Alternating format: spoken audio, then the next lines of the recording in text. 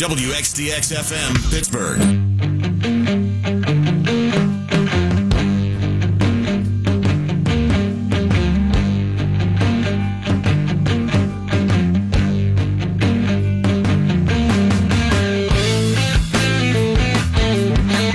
Having watched that Steelers game a second time last night on DVR, I can't stress enough how bad the Steelers played in that 21-21 loss at Cleveland. That's right, I called it a 21-21 loss. That's really what it was. The Steelers were just awful. And if they play that way against Kansas City, they will lose by 20 or more. That was just a terrible performance at Cleveland. And if it is indeed no big deal, that's only because it's the first game and it's just one game. But on a scale of 1 to 10, that Steelers performance at Cleveland was a big heaping bucket of crap. It's easy to just rush off, and the Steelers have to, I guess. But if they don't realize how friggin' stinking bad they were, it's going to be that much tougher to move forward.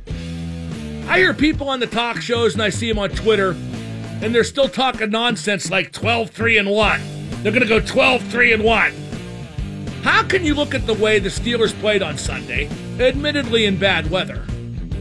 How can you see the Steelers as a legit Super Bowl contender after that? Because I'd say that's impossible. Just impossible. That showing on Sunday at Cleveland, that was 1969 Steelers bad. And that's real friggin' bad. I'm not sure the reality sunk in. That we realized just how bad the Steelers were at Cleveland. And maybe they'll bounce back, but maybe they won't. I don't see how you can take bouncing back for granted after how bad they were at Cleveland. You know where the Bell holdout is damaging? It put the season in turmoil right from the beginning. You had all the drama on Wednesday, and 4 days later, the opener is a big bag of excrement. You can't tell me the two aren't related, especially in an environment that isn't all that disciplined and professional.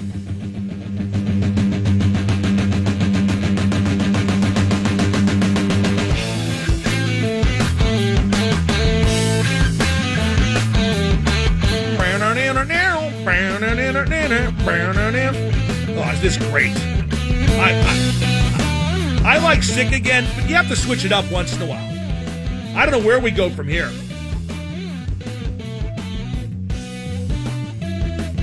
Barry's Wear Boots brought to you by 84 Lumber, helping you build the right way since 1956.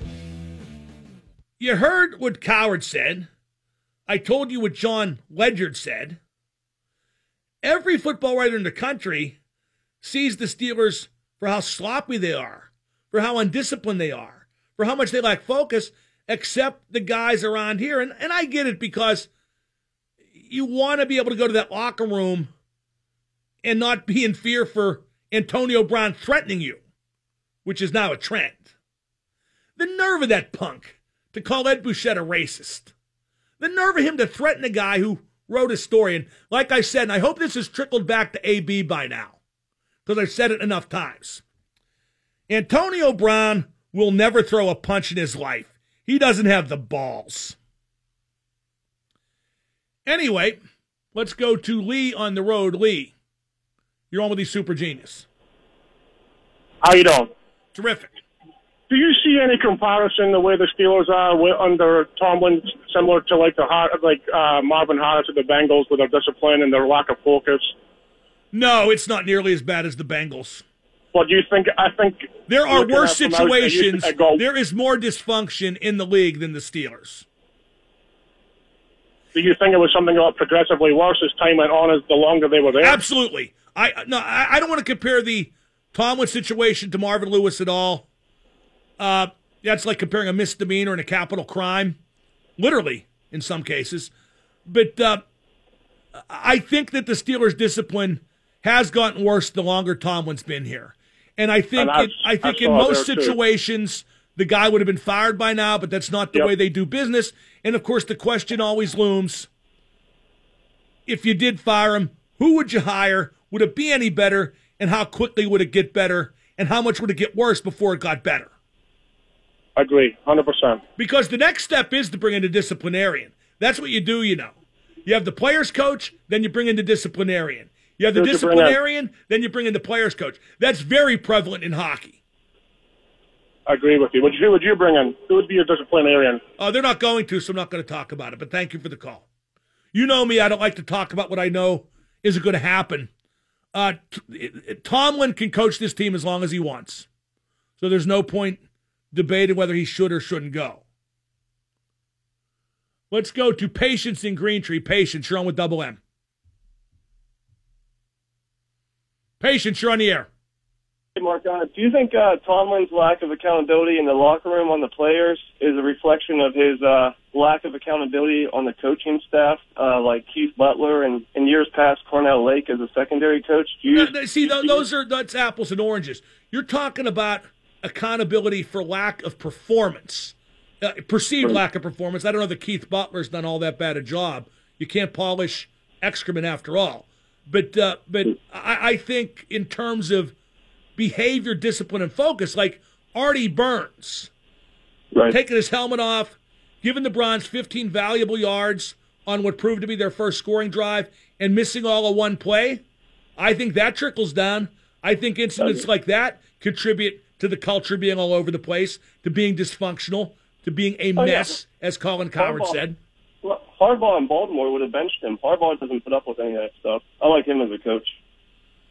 Yeah, I think this is prevalent all over the league, but I think it really hurts the Steelers because it leads to opportunity missed. I think these Steelers have been good enough to be back to a Super Bowl since the last time they were there, which was back in 2010. I think they're better than they've shown. I think they have a better roster than 3 playoff wins in 8 years. Don't you? No, I agree completely. Yeah, with them, like you and Colin Cowherd, and I've been saying it for years. They should have made it further than they've done the past 4 to 5 years in the playoffs, regardless if they're playing New England. A lot of that comes down to discipline. And you know what a big problem is too, bro? Whenever stuff like this gets out there, that they're dysfunctional, that they are a mess, that they lack focus and discipline, none of them break ranks. They all just pull tighter and honestly defend their lack of discipline and focus. You know, they don't even acknowledge it. What that locker room could really use, what that team could really use, and it would hurt at first, but it would help in the long run, is for a leader to say, like a Cam Hayward or Ben Roethlisberger, to say this room is effed up, and it's got to fix itself or we're going nowhere. Because until that's said from within, they won't think there's anything wrong. You think Antonio Brown thinks there's anything wrong with the way he acts? No. Why would he? Yeah. No one tells him that. That's like him and then like Juju the first day after the game. He's promoting video game stuff on social media like he didn't even care about the game. Well, now, that was arranged far in advance. And he's making money from it, so I can't criticize it too much. I think it's an odd timeline, for sure, like you said, but I can't criticize him too much for that. Thank you for the call. Yeah, that's what this team needs, is someone from within that locker room to say out loud to the media, in public, if you will, this is effed up, and we're going nowhere till it changes. You don't think Cam Hayward knows how effed up it is? You don't think Ben knows how effed up it is? Stephon Tuitt, DeCastro, the responsible guys, the accountable guys, Ramon Foster. Ramon Foster opened his mouth Wednesday, but it took the team in the opposite direction that a guy like that opening his mouth should. It's a shame. I mean, I'm really fortunate that I don't care at all. There's one guy on the team, there's a few I like. But the one I've known for a long time has his 2 rings, and he's in the Hall of Fame. I can't imagine, though, that you people, the ones who really care, don't see the situation for what it really is. But that's because you're not very bright. I understand that, and I've known that from the moment that I got my IQ tested in the 4th grade, and I knew I was smarter than all of you. And if you disagree with that, remember, you're listening, I'm talking, and only one of us is getting paid. Let's go to Tim on the Parkway. Tim, you're on with Double M. Hi, Mark. How you doing? What's up? Yeah, I'm tired of the antics, too. They're just, if this team played with an old coach 20 years ago, they would be back-to-back champions all the time. But the times have changed. Yep, okay? Exactly. You have to take that into account. But there has to be a happy medium. There has to be a happy medium between the times changing and the utter chaos in which the Steelers operate. there has been, the times have changed, but an old school coach, I would love to see what Belichick would do with this team. There would still be guys out there, me, but you see, but the next coach who comes in and tries to change all this will be met with total rebellion. Well, he's still got players. Assuming a new coach ever comes in, I think Tomlin's going to coach for many more years if he so chooses. Right, this guy's too much. Tom's too much of a pushover, and I do agree that No. You see, you that shows you don't really get it totally either, sir. He's not a pushover. It's like this because he wants it that way. He wants his players to have what he thinks is freedom, but it translates to lack of focus. He can still say what he wants and put them in their place. He is the coach. You're not going to win the way he coaches, and you're not going to win with the players he has. You might win, and in fact they did, when you had a locker room full of guys who made the locker room accountable without help of the coach. Let me tell you something. I used to get on Hines Ward and bury him and tease him. I would make out with Hines Ward if he came back in his prime and took Antonio Brown's place because he would give the team that much more of a chance to win. And make no mistake, Antonio Brown's a much better receiver than Hines Ward. But for all my criticism of Hines Ward, for as huge and inflated his ego got, he wanted to win. And he always did what was necessary to win. And when it came time to put the ego on the back burner and try and win, he always did, and they often won because of Hines Ward. I agree. And it's just there's too much of a me now, and it's not going to happen anymore. But they don't even realize it's me. These guys, Antonio Brown has done it this way for so long, he just thinks that's the way it's done. We got Stan Savran at the bottom of the hour. A very cathartic version of the Mark Madden Show today, I think. I think it's been really good, actually. Because every place else, you know what you're hearing? It's only one game. Don't worry about it. James Conner did great. Juju, having fun. AB, how about that helicopter? Best receiver in the league. They'll be fine. And they will be. Until they're not. 105.9 The X. And now the super genius, Mark Madden. Are you saying that because you know it'll make me make fun of you? Yes, I love you, Mark. But I'll be quite blunt, Slapnuts. The X at 105.9. I'm working on a column for the Trib that'll run tomorrow about the opening of Penguins camp. And one thing we should remember about the Penguins, since they didn't win a third consecutive Stanley Cup, we've been guilty of paralysis by analysis. We've been guilty of nitpicking at small flaws and trying to imagine them as big flaws. But here's the front page on the Penguins for the 18-19 season. Penguins are loaded. I mean, how could anyone say otherwise? They're loaded. It's a centers league. They got two of the best three centers. They have a deep and versatile defense core. They got to figure out which wing goes where, but when they do, there almost can't help but be good combinations. A couple things I'm looking for. I think Daniel Sprong's going to be odd man out. I just don't think the coach trusts him, and in some ways I don't blame him. He's not proven. This is a proven team. If you can't play him top six, you really can't play him.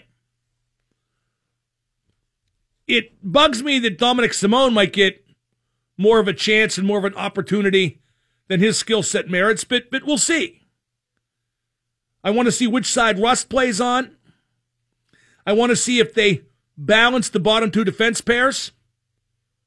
But again, this is paralysis by analysis. It's a loaded team. And there aren't many bad combinations they could put together that would hinder them from having a legitimate shot at the Stanley Cup. Now, maybe they lose to the Capitals again, who are really good. They could have lost to them in 16 and 17. They could have beat them in 18. But the Penguins are loaded. Don't analyze too much beyond that. Here's a quote from Chris Letang in the Post-Gazette. He said he feels, quote, like a million times better. It's not even close. It feels good to have good sessions in the summer and be able to skate out there, unquote. People like to criticize Tanger and Matt Murray. Each is a multi-time champion. Each is one of the best at his position in the league. And each had problems last season because of extenuating circumstances. And those extenuating circumstances have, for better or worse, been put in the rearview mirror. And I expect each to elevate to pretty near what he had been in the past. And there's no discernible reason to think it'll be otherwise unless you're just a dink. Daniel Sprong said, quote, this is on the Penguins website, I had a really good summer in Montreal. I put on some more muscle and had a chance to work on my speed. I was really happy with how last season went. I thought playing the season in Wilkes was huge for my development. I think it helped me to get ready for this year. Y'all, that's well said by Sprong. Where do you put him? You know what I would do? Here's what I would do. I'd play him on Sid line the first month. I'd say, okay, you're getting the first month on Sid's line. Make it or break it. And then when Sid doesn't like it, I wouldn't necessarily listen to Sid. To be very blunt. I'd just say, okay, here's what we're doing. But I just don't think that's going to happen. The lines fit together easy if Simone's not in the top six. If he is, because the coaches and Sid like him, dominoes fall in a way I would not want. My top two lines are Gensel, Hornquist, and Crosby. Kessel, Malkin, and Hornquist. I do keep Brassard at center because the best depth chart you could put together for the Penguins has Derek Brassard as your third-line center. Sheahan's not good enough to be a full-time third-line center. Jumping up occasionally, yes, but not full-time. And I'm perfectly comfortable with him on the fourth line as the center and Cullen as left wing on that line. I like when people say, well, they got too many centers. What does that even mean? It's a league based on having good centers. They have 6 legitimate NHL centers. What could possibly be a downside to that? Let's go to Alex in the car. Alex, you're on with Mark. Hey, Mark, how you doing? Good. Hey, I was listening to your comment earlier. You were talking with someone about this thing with Mark Cabali and Mike Wallace and Mike Tomlin back in the day. And I think it was Mike Wallace. I'm not totally sure. Okay. Well, with that being said, and then everything that would happen with Antonio Brown this past week with the journalist or whatever, and everything that transpired with Joey Porter and everything and the culture there, why hasn't the local and the national people that cover the Steelers really gone after Tomlin? It feels like you're the only person that really criticizes the Steelers. I mean, I look around and read these columns, and I'm not going to say the names of some of these people, but it just seems like, oh, yeah, Le'Veon Bell's not here. It's all right. That's because they don't want to go into Steelers headquarters and feel like it's going to be a confrontation. And I never go to Steelers headquarters, which some people think is a disadvantage for me. I think it's a great advantage. And good thing, too, because I will never be going there again. By the way, I just found a recap of the Cabali-Mike Wallace thing. Tomlin did not use the term MFer to describe Cabali, just FYI. But he still said, hell no, you don't have to talk to him. Up next, always a pleasure, the Godfather, Stan Savran, 105.9. And now the super genius, Mark Madden. Mark, love the show. Double M, big fan, big fan. He's a game changer. He's the guy that makes a big difference. Ooh, that's a good one. The X at 105.9. We heard from Bill Hillgrove. He'll join me at 5:15. But right now, it's a pleasure to welcome the godfather of the Pittsburgh sports media. He is the great Stan Savran. Stan, when's the last time the Steelers played as bad as they did Sunday? Because that performance at Cleveland was an absolute debacle. Yeah, it's there have been other games. I remember a game they played against Houston, an expansion team, and lost 24-3. Even though they gave up like 50 yards of total offense. That was a pretty bad one. And when you think about the importance or enormity of a game, I'll never be able to let go of the playoff game against Jacksonville. To me, that was the most shocking, humiliating, embarrassing game, one of them anyway, that I can remember in a very long time. It's a shame James Conner fumbled, because otherwise his debut as an NFL starter was like a fairy tale, wasn't it? Yeah, it really was. I mean, he ran extremely well. I think you can isolate that fumble as the turning point in the game without being overly critical of the guy who actually fumbled it. You have to analyze that game and look where the Browns were. People who were at the game, reporters, just watching on television as we did, the Browns had given up. The Browns had come to the realization that they, after all, are the Browns, and they can go for about 3 quarters, and that's about it. And you could just, people were leaving the stadium. You could just see the slump in the Browns' shoulders. They 21-7. They hadn't been able to do anything, and that just energized them. Now, I don't blame the defense for giving up a touchdown there. It's at the 1-yard line, but the defense still could have made a difference. I think by and large, they did a pretty good job. But they still had opportunities to win that game. And, yeah, it goes as a tie, but I think everybody would agree it certainly feels like a loss, although I don't think long-term it's really going to affect them. It not only feels like a loss, Stan, it feels like a bad one. I think the long-term depends on what happens starting with Sunday against Kansas City. But staying with Connor, he only had 14 yards on his last 10 carries. Should that workload be divided a bit more against Kansas City? I don't know about divided. But I do think there are times, like in the second half, where they could have put Ridley in for a series. Look, I know he's young, he's strong, he's in great shape, but when you're running on a muddy field like that, that takes a heavy toll on legs. It's just heavier going. And I don't know that it was all him, but I do think that he had to be fatigued at that time. Doesn't mean he's incapable, but he might have been more effective if he'd had a little bit more rest. I think asking any back, even though you're playing mostly an extra period of football, 35 carries, 40-plus touches is an awful lot. You'd have to be superhuman not to feel the effects of that. Maybe nothing changes. Maybe it was a matter of the offensive line not opening the holes that they did earlier. But again, it's not a matter of using Ridley late in the fourth quarter and overtime. It's a matter of using him, maybe for a bit when you've got a lead to get him just a series or two rest. I agree. Why is he struggle so mightily on the road, Stan, and why did he struggle so mightily on Sunday at Cleveland? I don't know. Stan, his accuracy was all over the place, wasn't it? Early on, you could tell that he missed some balls. The conditions were tough. Certainly Tyrod Taylor wasn't any better. His percentages were worse. But the reason Cleveland got Tyrod Taylor is that he doesn't turn the ball over. If you would have told me Tyrod Taylor would be forced to pass 40 times, I would say that's exactly what you want him to do. They shut down the running game. They forced him to pass.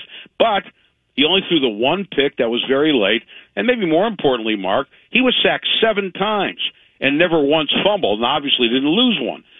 That's his value, if you want to put it that way.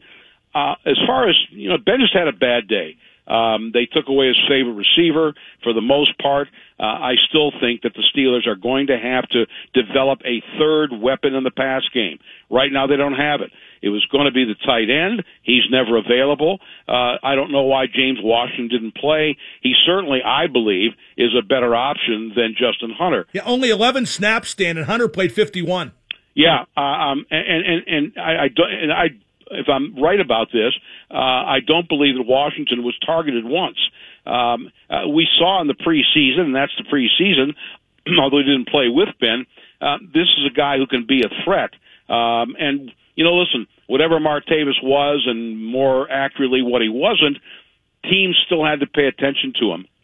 They're not going to pay much attention to Justin Hunter, although in his defense, he did catch a touchdown pass, which was called back on a penalty. McDonald was brought here to stretch the defense. I don't know if he can. We never see him. James Washington, great pedigree. I think they're going to need that. Ben's quarterback rating throughout his career is 20 points lower on the road than it is at home. I wish I had an explanation, Mark. I've been talking about this for a very long time. I don't get it. I know teams don't play generally as well on the road as they do at home. That's true in all sports, but I don't know why Ben would be affected so dramatically. I mean, you can't argue the numbers. Should Ben play more in the preseason, Stan? Would that risk necessarily offer any guarantees? I'm way ahead of you on that one. A lot of people were suggesting that he looked rusty and so on and so forth. So with absolutely nothing else to do with the time that I have, I went back and I looked at every single first game of the season since Ben began, actually in 2005 because he didn't start the first game of 2004, and we exclude 06, he was hurt, and 10, he was serving the suspension.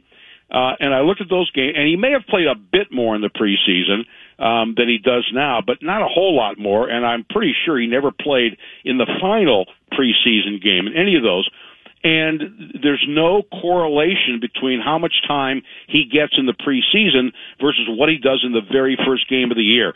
He's had a couple of clunkers, but of the 13 openers he's played in, his stats are really very good. So again, I don't know that you can say, oh, this is the reason why. And I went back and looked at every first game of the year, beginning in 2005 through 2017, and he's had some really big games. A couple of bad ones, but by and large, he's been very good, and the Steelers have won an overwhelming majority of those openers. We're talking to Stan Savran. He's brought to you by the law firm of Shenderovich, and Fishman. What was your take on the day the offensive line had, Stan? I thought they did great run blocking, pass blocking, not so good, although Ben did hold on to the ball awful long a couple times. Well, I think, Mark, that goes back to what I was saying earlier.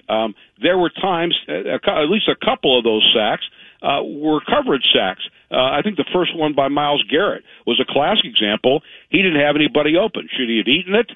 Maybe. But, you know, his M.O., he wants to see if he can, the last possible second. He generally is much better at ball security, although we learned today he had an elbow injury. I don't know. I'm wondering if that affected his throwing and or his ball security. But that goes back to what I'm saying. They took A.B. away. Every team tries to do that, but they still need that third option. Juju had a pretty good game. Connor caught 5 balls, but part of the reason that the Browns pass rush was getting to him was, I think, that his secondary, his third guys, were just not open. And that's what I'm saying. They need to develop that third weapon in the pass game. Did the Steelers miss Bell? No. Based on performance, I will say this. One thing that is under-discussed about Le'Veon Bell, and I mentioned this on my show Friday, you know, we understand his capabilities and his stats and the things that he can do that most other backs can't. But one thing that isn't mentioned terribly often, this guy throughout his career very, very rarely fumbles. He just doesn't. And this is a guy who's had over 1,000 touches in his career, and I believe he's lost something like 7 fumbles. That's a pretty good percentage. I'm not saying James Conner's a fumbler. Maybe Bell would have fumbled. Listen, Jerome Bettis never fumbled either until he did in that game against Indianapolis. So no, again, I still think even though Conner caught 5 passes, I mean, he's not as dangerous in the pass game. Plus, they line up Bell as a wide receiver. They did some with Conner too, so I shouldn't say that they didn't miss him. But imagine this: imagine if they had both of them going, or even if Bell was getting 70%, Conner was getting 30%. You might have seen a different outcome. I thought Hayden leaving the game really hurt, Stan. Not that Cam Sutton's rotten, but I think that secondary needs a veteran to keep it organized, and I fear for the Steelers secondary if Hayden can't go against Kansas City. And he's their best secondary guy. He's the most experienced guy. I think he's a glue guy back there. I agree. I mean, I wonder about the advisability of having a guy who's 29. He's got a lot of mileage, still a good player, maybe lost a half a step. Does he really need to be on special teams? I mean, you've got all these young guns in the secondary, and I do think that their secondary is better. I think it's deeper. I think, again, we're talking Cleveland. We'll see what happens with Kansas City. And, you know, Tampa unleashed, surprisingly, a big-time offense.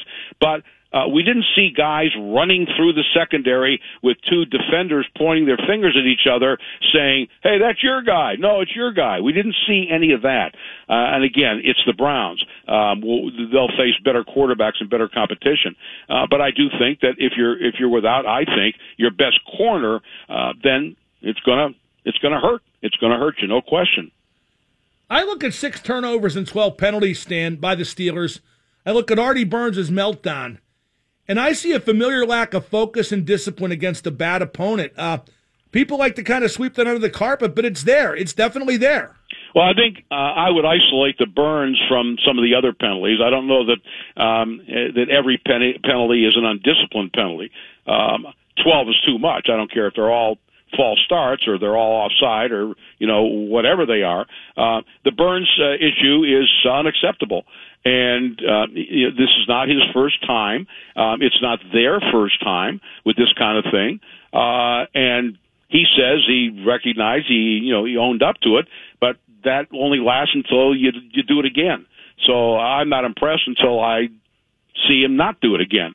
As far as the other penalties, clearly, you're giving a bad team, and they're better, but they're still a bad team. You're giving them an opportunity to keep them in the game. By all right. Well, first of all, even with the penalties, 21-7 with 7.5 minutes to play, whatever happened before that, to me, is irrelevant. It's the next 7.5 minutes that define that game. But clearly, whatever the penalties are, you're just killing yourself. I think the penalty that was maybe the worst of the lot, right before Artie Burns, they get a sack on first down. Cleveland's got a 2nd and 20 at the 3, their own 3. And Javon Hargrave gets a defensive holding, gives them a first down. Then Burns does what he does, and off they go on a touchdown. The Steelers come right back on the long pass to Juju, 1st and goal from the 7. They score touchdowns in the next 2 plays, and they're brought back because of penalties. They get out of it because Ben hits AB for 22, but those are the kinds of things against better teams that'll kill you. And, hey, it killed them against the bad teams Sunday. Kansas City won at L.A. They beat the Chargers. That's a big win. Mahomes looked good at quarterback. Tyreek Hill, maybe the fastest guy in football. Sunday at Heinz Field won't be easy, will it? No, it won't. Although the Steelers have had pretty good success against the Chiefs for whatever reason. Now, again, that was with Alex Smith. I don't know how much different they do, Andy Reid, with this kid at quarterback. He had a very good game, although I would also point out, not to diminish their abilities, but 2 of Mahomes' touchdown passes were of 1 yard.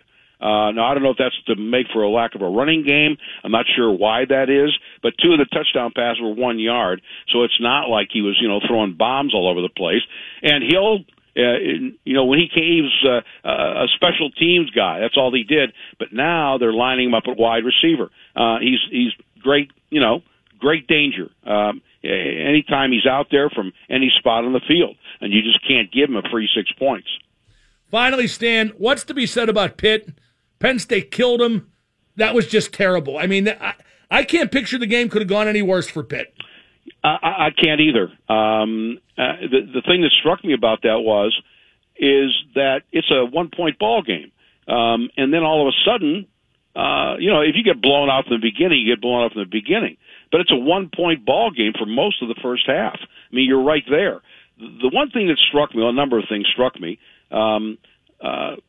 if you expect, especially college kids, not pros so much, but college kids, if you expect your players to play with composure, then you as the head coach can't lose yours.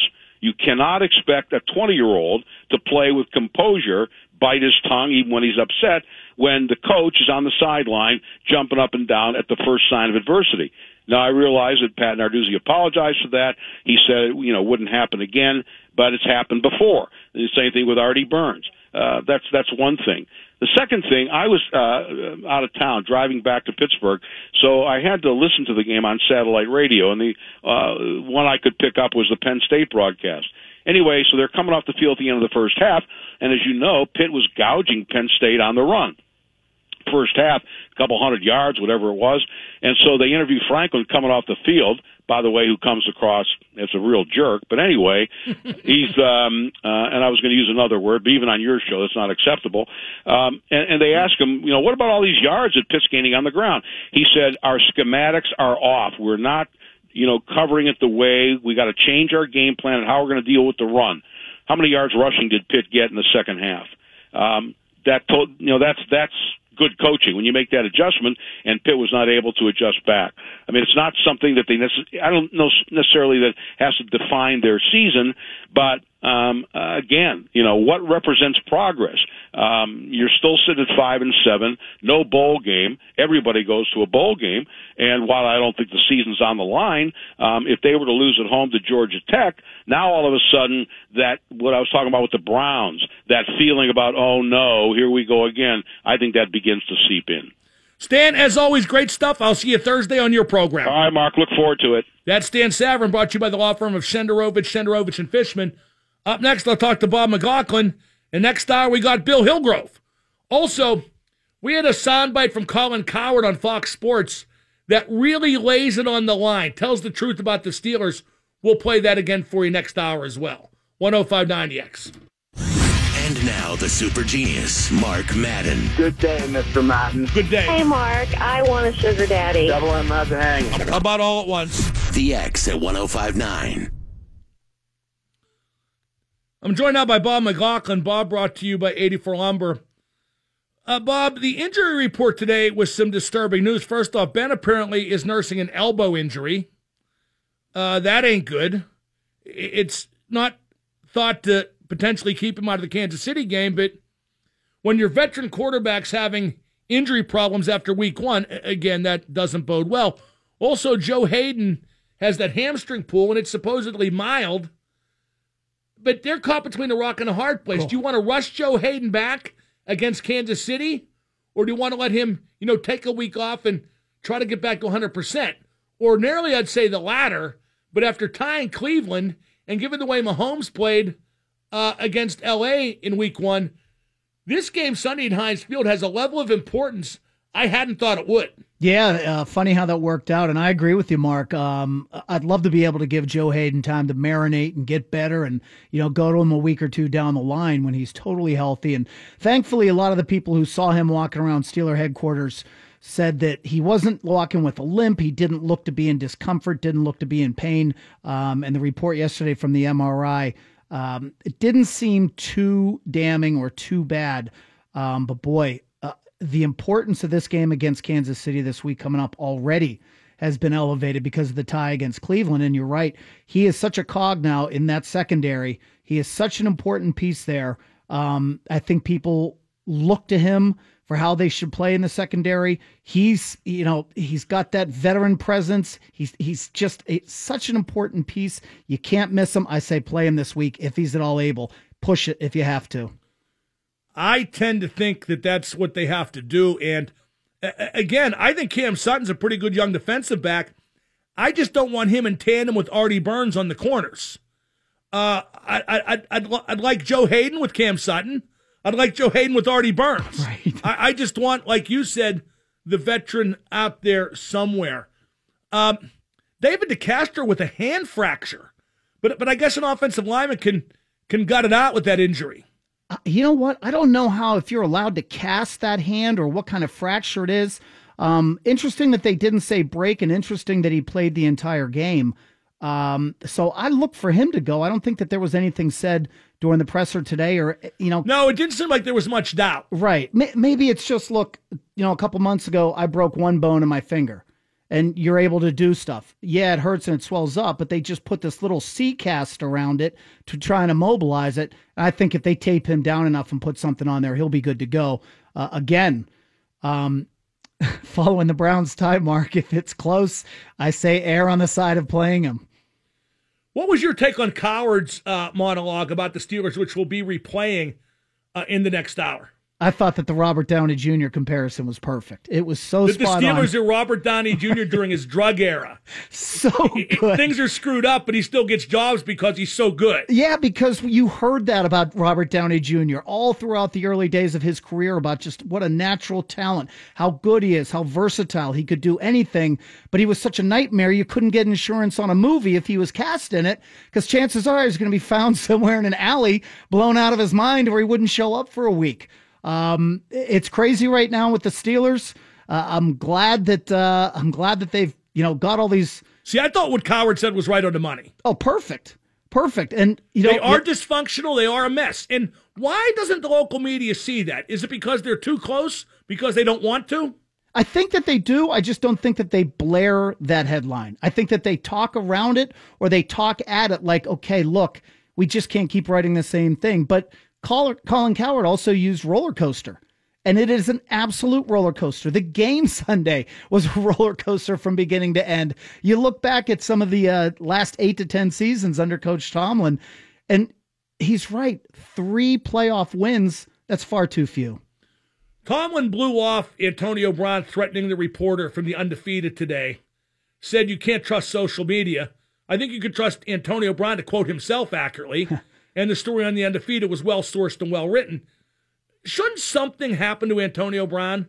Shouldn't he have to apologize or tweet a retraction or do something to subjugate himself to the fact that he acts like an ass? I agree with you that something should have to happen, but I also understand, just like you do, it won't. I think that using accountability and integrity in his quote today, Coach Tomlin did a great disservice because that story was written well, it was sourced, it was backed up. Proof is in the pudding, Mark. They were actually Antonio Brown's DMs and his tweets that were used in parts of the story. So you know that there's accountability there. That's taken care of. The only lack of integrity is how, AB chose to respond to the story. Well, Tomlin and AB and the Steelers in general just think they're above right and wrong. No, look, I Not thought it unlike would be Big handled. Earn at the end of Kingpin. Right. I thought that would be handled. I didn't think we would have to deal with that again this year. Boy, naivete, right? Can't wait for the Penguins. That's Bob McLaughlin. Up next, we talk more about that Tomlin news conference. I wish that was still on TV so I could pointedly not watch it. 105.9 EX.